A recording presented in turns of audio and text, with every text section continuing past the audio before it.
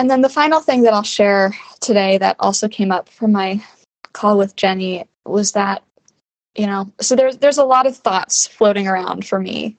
Not, yes, related to the logistics of doing this project, but also related to what it means for me to be doing this project and what it means to have other people involved, especially people who I really, really respect and who I see as the real professionals. There's a lot going on in my brain, but on the other hand, and it feels kind of funny to say this, but I truly believe it. I do feel a spiritual calling to do this project, and I felt that since it sort of landed in my lap over 10 years ago. And that in itself is so weird because I don't fully believe it sometimes. I mean, I do believe it, but there's also an element of disbelief of how do I know that's really what's happening here? I do feel like there is evidence of that in various forms, which I'm sure I'll share about. But even just the fact that this project has captured my attention and interest for over 10 years to me is really striking because I'm someone who shifts interest and attention to things very, very quickly.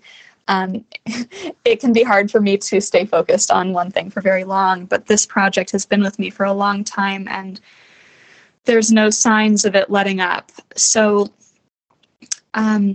there's something really powerful and comforting of just trusting that I feel like I'm meant to do this. And I really do feel like everyone who is agreeing to be involved is part of that, like, meant to be quality.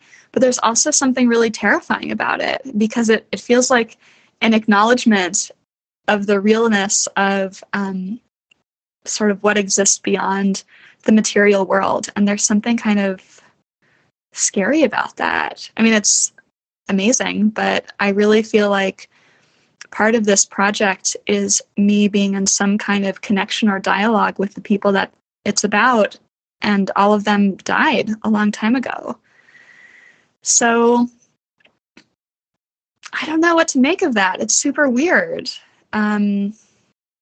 It's also very special. And again, I feel like this project is so special to me, and, I just need to express it. But sometimes I don't know, I feel sort of intimidated by the magnitude of it, of what it represents, and of whether I'm able to do it. But anyways, I will just keep going.